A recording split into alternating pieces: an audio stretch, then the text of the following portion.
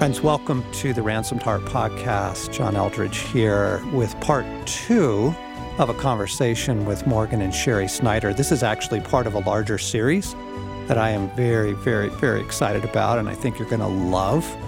I just knew in my heart that prayer is something we needed to get back on the menu, back into the conversation. It's such a critical resource in our lives. It can be a major, major, major help. And yet, I know for many people, prayer is frustrating and it's awkward and, we like it, but we're not quite sure how to do it, or we've done it and we didn't seem to get the results, so we've backed off, or everyone's got their own story with prayer, and it tends to be kind of a mixed story. So we're doing a multi-part series on prayer, and I'm bringing in praying people to just listen to their lives and ask them some questions. And so what we're picking up with this week, if you didn't hear last week's, is the second part of a conversation with Morgan and Sherry Snyder. I wanted to offer a story that's really precious and vulnerable to me right now. So I was just sharing with Morgan this morning, I realized right now I can just feel one of the tactics of my enemy is he's baiting me with envy for someone I really, really care about. And we all know at Ransomed Heart, we're very sensitive to envy. We know envy is a participation with Kingdom of Darkness. Especially in this hour on the earth. Right. With the culture of the offended self. Right. Yes. And so I am just like, man, but this thing has been stubborn. And I have prayed, and I have prayed. And I love the, invitation, John, that you've invited me to, which is, okay, when something is this stubborn, this persistent, where's the open door? What is it in me that's allowing this? Like, where's the broken place in my heart? Or I'm curious about that, and Jesus and I are talking about that. But today, the picture I had in prayer was like, the enemy was like, I was on the ground, and he was like, had his boot on my, and these things sound strange when you put words to them, but they're like impressions. Boot on my throat. And I looked him in the eye, and I said, I will blessing for my friend. Yes. And tears streaming down my face, like, I will not agree with your bait. Yeah. But it's been like, I'm weary of this. Yeah. But I am so grateful that the Spirit in me is fighting this. But it's so precious and hard and private and intimate between me and God, and longing to be whole and holy, and then also curious, what's the place in my story? What's the open door? And that persistence in prayer, and to not lose heart, and or to get what I need, the support from friends and allies, so I don't lose heart in this thing that's boot on my neck. So I'm so grateful for the invitation to not give up just because I'm having to really consistently pray against something. And there are wonderful byproducts of that perseverance, right? Yeah.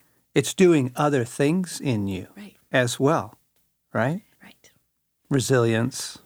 Exactly. Stubbornness. Totally. What is it? Romans 5. It always bugged me, but I can now feel it. Suffering produces perseverance. Yeah. Perseverance produces character, as in an orientation of my spirit. Yeah. Character produces hope. Yeah. And hope doesn't disappoint me. Yeah. So I'm just in that process. I'm not always in hope. I'm not always in perseverance. But it's good to name it. But it's something in me that's like, I will not concede this, though I'm now on the ground and sort of overtaken, yet there's a place inside of me that will not turn. Yeah.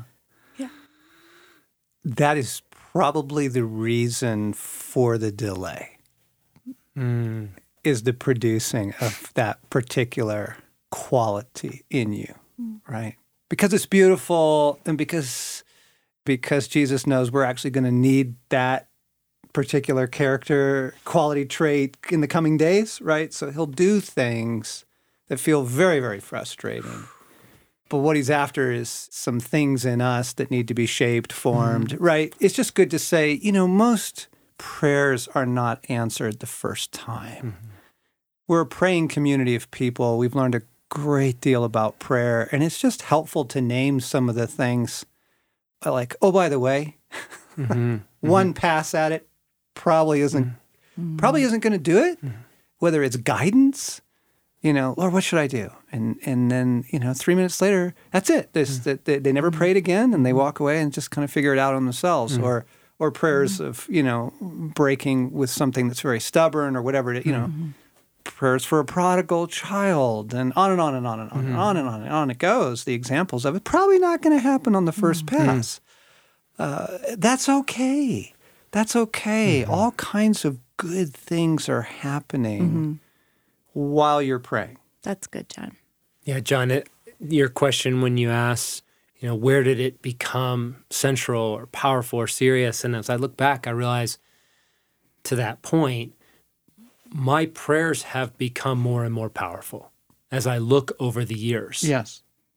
And I wonder, where is that power coming from? And Peterson says that prayer must first be about being and becoming before it can be about doing and getting. And so it's not that prayer doesn't do stuff and get stuff done. It absolutely does. It's powerful. Yep. But it must first be about being and becoming. And so even the daily prayer, I think when I started praying it was kind of out of a get it done, right? Bring the kingdom.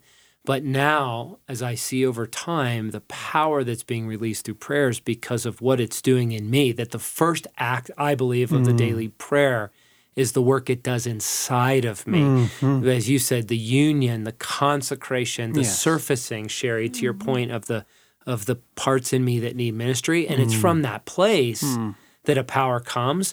But that power is rooted in, like you said, with perseverance of a growing belief in the goodness of God and the goodness of his heart and his prevailing goodness, and therefore just a relinquishing of outcomes and control as the measuring stick for the power of the prayers. Yes. I think it's all happening in congruence. Yeah, that's really good.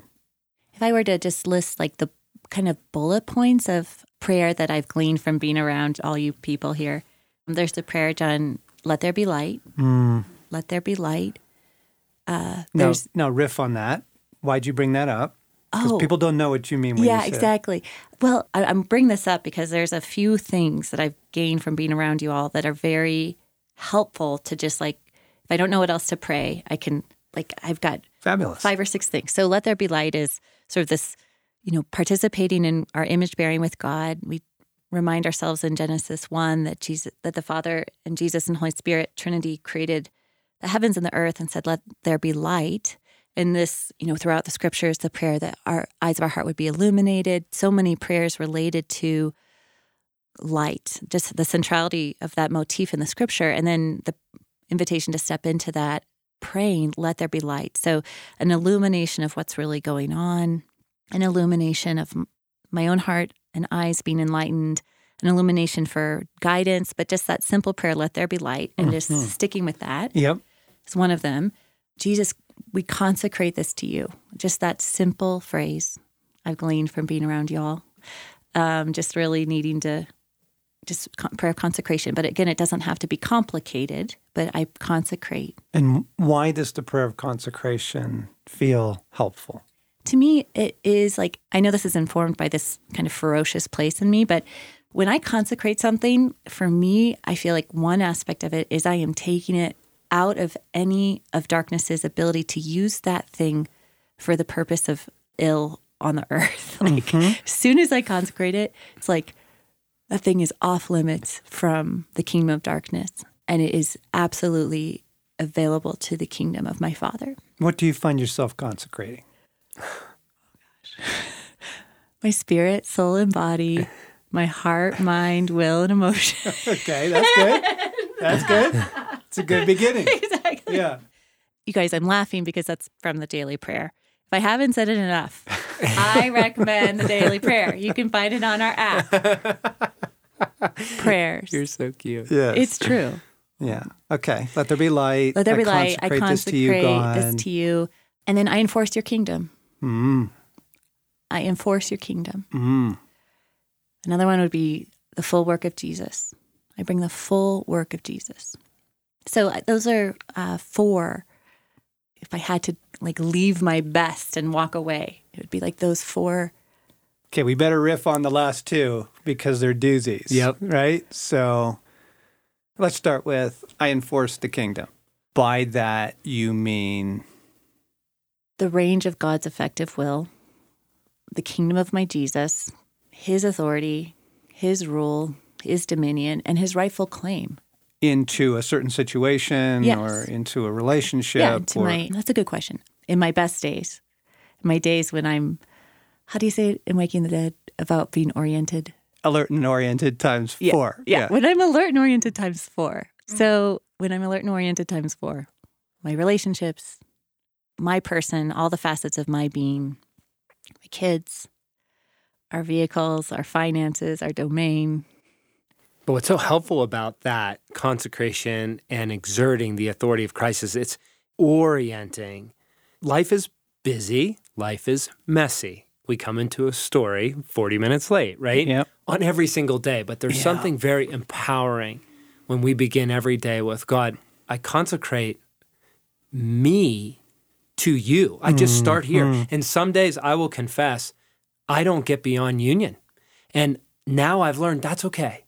I consecrate my life in God. I consecrate our union. I give you say, I give you permission. I declare your authority. And then I move into our marriage. That's my first sacred trust. So before I can get to any doing, consecrating our marriage every day and then our children. And it goes out from there. But as Dallas says, there are no ordinary days. And so I've learned to be really kind to myself in this. It can't be a massive list of things to do. Some days, all I can do is pause for a short time to begin the day of, I consecrate everything that you have entrusted to my care. And I establish your authority. I enforce your kingdom in my kingdom. And it's even, John, a posture for me of, it's not even the work of bringing it. It's opening my kingdom to God's kingdom, right? Let the gates of the kingdom... Open the gates so that the King of Glory may come in. Exactly. And that's what it is opening the gates of my kingdom to his kingdom. And then it's from that place, there's a settledness, there's a strength, as you said, Sherry, there's light and there's orientation. And now I will get particular. If I have time, I'll go through various extensions of my sacred trust. But there are times where I just say, Jesus, what do I need to do? What do I need to know? What things are on your agenda today that I need to enforce specifically? And it's really fun with our kids because they get it. They get it. They understand they need to consecrate their sports teams, their school, their friendships, and that bringing the authority of Christ in a realm changes things. Yes, it does. Yeah. So when Sherry uses the phrase enforcing the kingdom, listeners, it's, obviously we have a culture and we have a language and, it emanates from a worldview. But it's back to the Lord's Prayer, thy kingdom come, thy will be done. Jesus is instructing us not only to ask God, would you please heal this relationship? Would you please mend this body? Would you please help our finances? Would you please help me find a job? Yes, right? Absolutely. Those are good prayers. But we are also partners with God in ushering in the reign of Jesus, the rule of God, into situations. And that's what we mean by enforcing the kingdom. So into this situation, I invoke the kingdom of God here. I invoke the rule of Jesus into this. And this is a no-brainer, gang, for anything that you hope goes well. Okay, so can we just say a date with your spouse or with a friend or a birthday party or your birthday party for your 4-year-old or, anything that you just hope goes well, don't leave that to the winds. You invoke the kingdom. We consecrate it and we go into this particular day, into this, date that I hope goes well with Stacy. I invoke the kingdom of God. I bring the reign of Jesus over this. And there's a fierceness to it. There, back in Genesis 1, with the mandate to rule and subdue, be fruitful, multiply, the Hebrew there is fierce mastery. Fierce mastery, because the world is a wild place, and there are other forces seeking to have influence over that birthday party or that date or that, job search or whatever. And so here, now in this, we are enforcing the reign of Jesus here. We are invoking it, bringing it, that sort of thing. And what a wonderful thing. I mean, this brings so much dignity to your own life. Yes. It's like you are a player. Yes. You are a partner. You are You are on the field. Yes. You have a vital role in this. Yes. If you do not invoke the kingdom into this, who's gonna? Right. Right? And it surfaces all the many places where my will is frankly in conflict with God's will, right? The greatest threat to God's kingdom is our kingdom. As I lean into this fervent desire to have God's will be done, it makes me more open to, I have a different agenda. Or maybe I don't know his will. Can you give me an example, though? I'm really, I'm Sure. curious what what do you actually, Oh, give me an like- example. Praying for Joshua to win his football games this weekend, right? I'm on one team. I'm in it for one team, right? I find myself praying that my son doesn't get hurt, Yes. that we win, and I go, wait a second. I wait a don't second. pray that way. Okay, that's fine. Well, you're not a dad, so step back. I start praying that way, and I love go, this. wait a I love second, wait a this. second. God, you love all those kids, and yet I have a son Yes. that's a sacred trust, Yes. that I have authority. I have a Absolutely. team. I have a school that I have a certain level of authority, and therefore I find myself in the prayer going, okay, God, as I'm praying fervently, I'm getting more and more of his attention. And then I begin aligning, going, okay, I don't know what God's outcome is in this game that would be good for my son, but I know that it is good. And so I consecrate this game.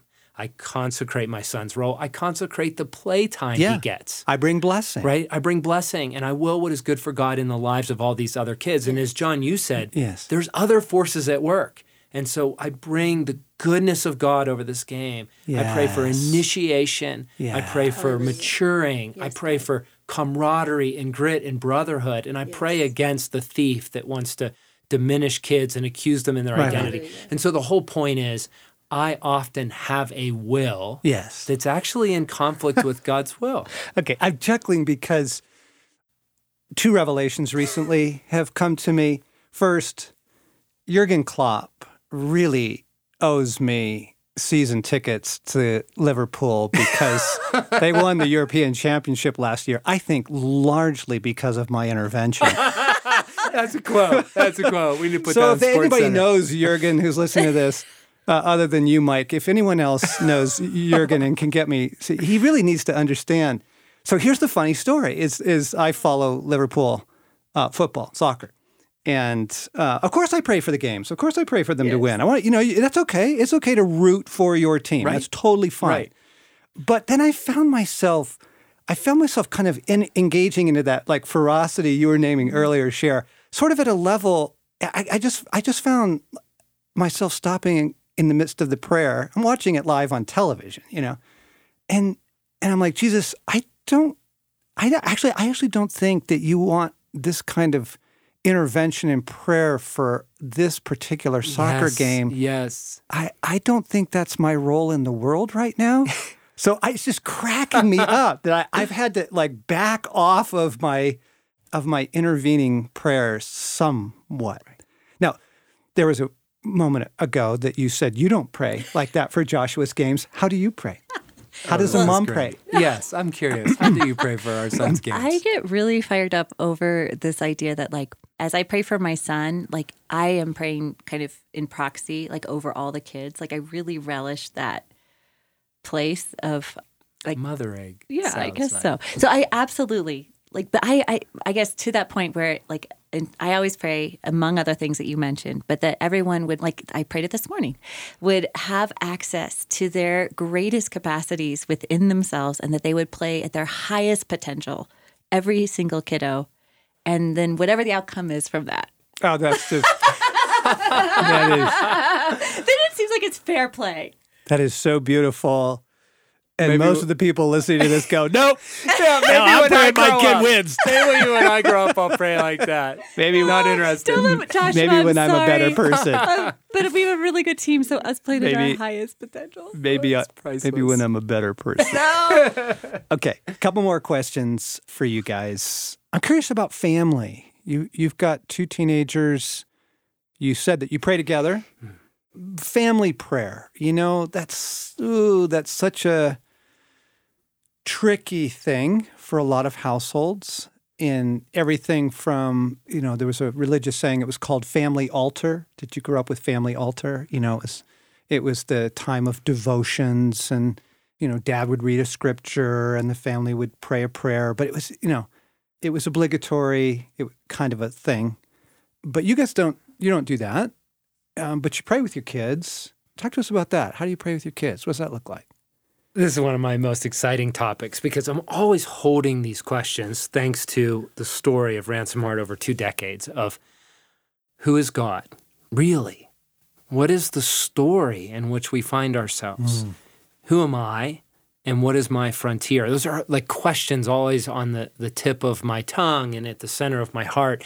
And the kingdom of God was meant to be our greatest story. And all the other small stories are competing for that place in our heart. And so whatever else we're offering to our children, I want to invite them to the possibility that every story, whether it's football or school, is meant to be seeded and energized and find its place in a larger story, right? And so what is the gospel we're giving them? So as you asked that, John, I can't even fully segment out prayer, because prayer is a part of a worldview that we're trying to invite them into and give them categories. And so I think, like our marriage, a big piece of our prayer with the kids was just start praying. It was just praying, and they would hear us start praying, and then sometimes they'll just start praying in a moment of need. But what I find fascinating is I think, and I'm real curious what you think about this, as they're young, they have seemingly less need for prayer, right? Like life works because they're covered, and yet we're depositing sacred trust in them that in time, when the need presents itself, they will look to God. And so, for example, we have a version of a daily prayer, we call it the daybreak prayer, that we pray with our kids in the morning on the drive to school, whoever's driving them. And it formed over time out of the basis of the theology that we wanted deposited in them. So I don't know that when they're praying much, or they're just going through the rote reality of it, but that's okay because it's being written in them as a sacred trust. And so you're praying with them as you drive to school. So we pray out loud, right? We consecrate, bring the authority, and then we go through this prayer. And part of it is these kind of pieces where we say, we unite our heart with your heart. We choose to live in the present moment. We ask for a wise and discerning heart. And it goes on. But the idea is, I don't know how much they're praying, but it's being written in them. And what that prayer embodies is the theology that we hope will root them in the larger story. And so I think part of it's modeling. We model a life of prayer. Yeah. It's not just you ought to, but they see it matters. And second is we're writing it in them in a way where when they need it, they will have access to those tools and they will see the fruit for themselves. John, you and I have talked about this because I look up to your kids and think of them as Samuel's 30 and the other boys are closing in on 30, and to see their prayer lives and to realize, oh my gosh, John and Stacy, it happened. Their boys, all 3 of them, pray and have a relationship with God for themselves. And I feel humble talking about this because I feel like Morgan and I are still like the jury's out. We're just not there to be able to So what we're doing right now, I am trusting Jesus that he has our kids. But I just want to acknowledge, I don't want to talk here like our kids are 30 and robust in their own prayer life. They're 12 and 15 and we're in the midst. But one of my favorite things to do with them is that I invite them to and actually we've shared this with Morg, but I'm the one who drives them the most, and to bless their dad. And it's just so dear to hear what they bless him with, while we're driving. And sometimes it's super poignant. And sometimes when Morg comes home, there's been a couple times where he's come home and reported something about his day. And I've looked at the kids and I feel like it's a direct result of something that they blessed him with. Yeah. And their insight, the specificity with which they'll bless him, sometimes it takes my breath away. And I think I have to be careful because I think I want to, you guys might have gathered this already, I can just be a little over the top in my intensity and wanting them to want everything that I want for them in God so badly. I have to really back off and pray for them and then just have bite-sized pieces of what I want for them because I can just be over the top in my intensity and end up being, I'm afraid, counterproductive. So for me, there's this like very intimate place of self-regulation or self-control to not overwhelm them. Overwhelm them. Yeah. Does that surprise you, John? Yeah. Couple more categories. Listening prayer. Practicing listening prayer. Is that something that you do together? Is that something you do as a family? What role does listening prayer, meaning not coming to Jesus with our requests, but asking questions, expecting him to speak to your questions, how's that playing out in your lives? I think a piece I'd offer in that is there's a lot of that in our personal lives, in our own personal prayer life. And with the season of young kids and a lot of activity, what we often find ourselves doing is we will have something that we both do listening prayer separately, and then we'll come back and report on something. So we have a real deep commitment in our marriage of kind of red light, green light, yellow light. Like if either of us get a red light on anything, we don't proceed.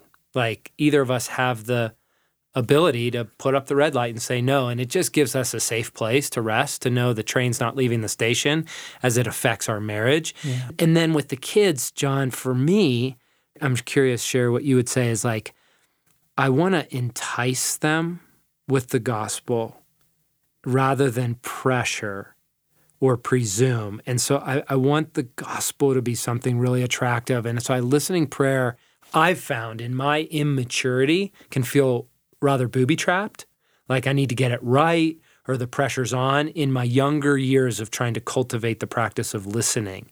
And so with my kids, I've erred on the side of just more levity with it and more light practicing. Yep. Joshua has a decision that he has to make. And so 2 nights ago, he asked me my counsel on it, and we talked through it. And then I said, Joshua, you ought to just do some praying and some listening. Ask God what he thinks and let's chat about it. But it was very casual. It wasn't now go to your room and ask God. It was on your time and in your manner over the next couple days. And actually he came back to me yesterday and I said, hey, have you prayed and asked God about that? In other words, that's the phrase. It wasn't just have you prayed, but have you prayed and asked? And he said, yeah, I think my sense is I'm supposed to do it. And I said, me too. Let's go for it. So it's just this light introduction in kind of a winsome posture of practice would be what I would say. And I think that for me, I have found a lot of meaning in cultivating just that dual awareness where I'm kind of trying to always listen. And again, that's the target I'm shooting for. I fall short of that all the time.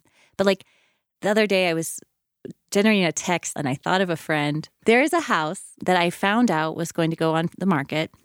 And I was thinking to myself of a friend who might want... It would be perfect for so-and-so. It would be perfect. So I'm doing this text, and then literally it was like my entire being was arrested.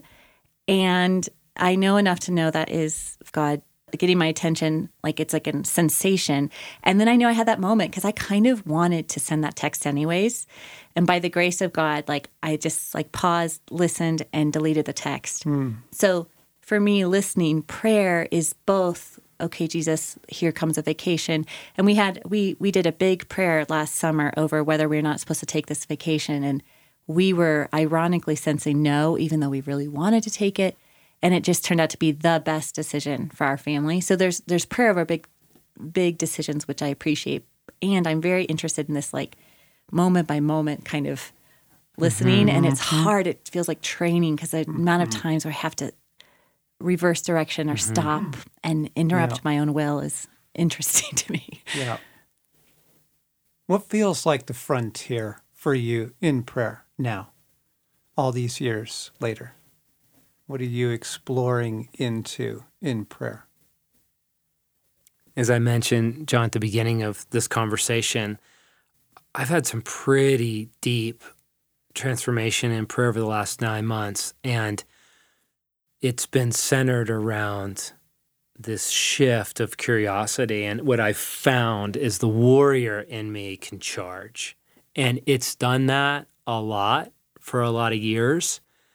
And I think I've gone through enough of that as the primary mode and had enough pain through some of the results to ask God, is there another manner at which you want me to live? Not to put the warrior aside, but are there other ways that will result in me 10 years from now, as we talk about a lot, feeling healthier, stronger, more united with God, more wholehearted than the way I'm living? And what I've found is there has been this shift that feels, it feels all sorts of different things: irresponsible, inefficient, young, because I don't really know how to do it. But rather than get a lot done in prayer, I first have to let it be about being and becoming and what it's doing in me. It's made my prayers feel rather unproductive. Yes. And yet it feels like, and that's why I have to say it's frontier, because I don't really, I can't tell you much about it. Yeah. But I find myself, there's, Sherry, as you said, there's the prayers through the entire day of trying to live in a walk with God. But in the morning, that time of centering where I just want God, and that's enough. I want his portion and his pace. I think I'd name it that. My frontier is, God, what does it mean to live according to your portion and your pace, a soul's portion and a soul's pace, that my breath would be united with the breath of God, that I would live in present tense with God, and all of that's frontier for me. Cher, you want to take a swing at that one? I think for me, it's more ground explored, ground gained on those two fronts of prayer of intimacy and then prayer to rule and reign and enforce the coming of the kingdom. So both of those feel very central to me right now. And, you know, that prayer to just let God love me. I was just really burdened, so deeply burdened by some of the things going on in the world. I'm really right now learning a lot about the history of racial trauma in America and just like the conflation of Christianity in that and a lot. And I was talking to someone who would care a lot about their counsel, and they just said, Sherry, as you enter into that, just remember to, at first, like before I kind of run off in my good heart to like take on all of these big things, that I have to let God love me, fill me up, surprise me every day with his love for me. So prayer of intimacy is foremost. Yeah. And then I'm very curious about prayer of enforcing his kingdom. Friends, I hope you have been enjoying this as much as me. And I know. It's raising all kinds of questions. You are friends with the most brilliant person in the universe. His name is Jesus. Ask him. I mean, if there was something that was, pricked or aroused or confused you today, before you write us, ask Jesus. Ask him, Lord, what was that? What are you teaching me about that? What does that look like in my life? Like, invite him in. He'd love to shepherd you in that. He loves to walk with us in that way. We did reference a couple books. Got to give a shout out to Moving Mountains. It's a pretty exhaustive look at the different ways Scripture lays out prayer for us, including the prayers of intimacy and the prayers of intervention. So that would be helpful to you. And we have more coming in the weeks ahead. Thanks for listening.